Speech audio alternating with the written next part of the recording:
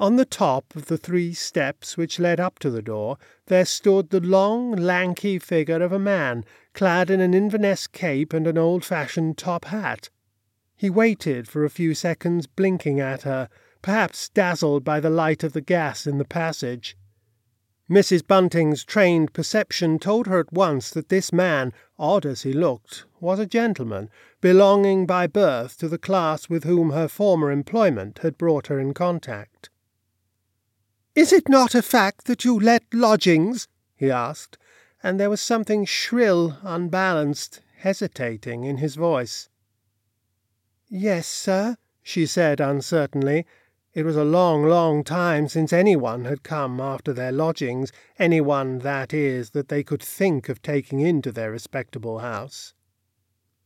Instinctively she stepped a little to one side, and the stranger walked past her, and so into the hall. And then, for the first time, Mrs. Bunting noticed that he held a narrow bag in his left hand. It was quite a new bag, made of strong brown leather. "I am looking for some quiet rooms," he said. Then he repeated the words, "quiet rooms," in a dreamy, absent way, and as he uttered them, he looked nervously round him. Then his sallow face brightened, for the hall had been carefully furnished, and was very clean.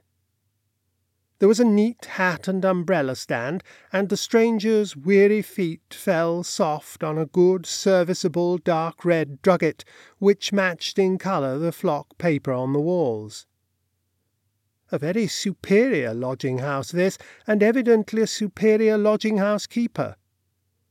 "You'd find my rooms quite quiet, sir," she said gently, "and just now I have 4 to let.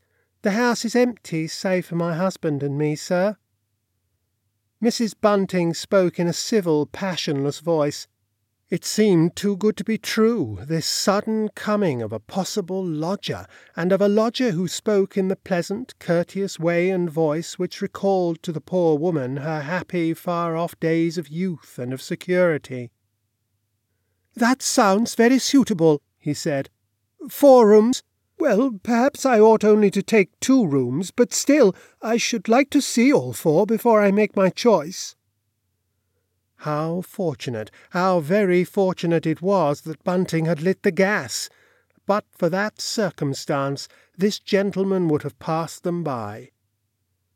She turned towards the staircase, quite forgetting in her agitation that the front door was still open, and it was the stranger, whom she already in her mind described as the lodger, who turned and rather quickly walked down the passage and shut it. "Oh, thank you, sir," she exclaimed. "I'm sorry you should have had the trouble." For a moment their eyes met. "It's not safe to leave a front door open in London," he said rather sharply. "I hope you do not often do that. It would be so easy for anyone to slip in." Mrs. Bunting felt rather upset.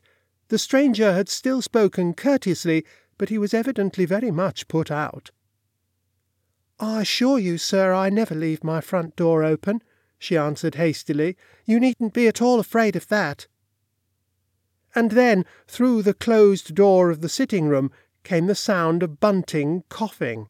It was just a little hard cough, but Mrs. Bunting's future lodger started violently. "Who's that?" he said, putting out a hand and clutching her arm.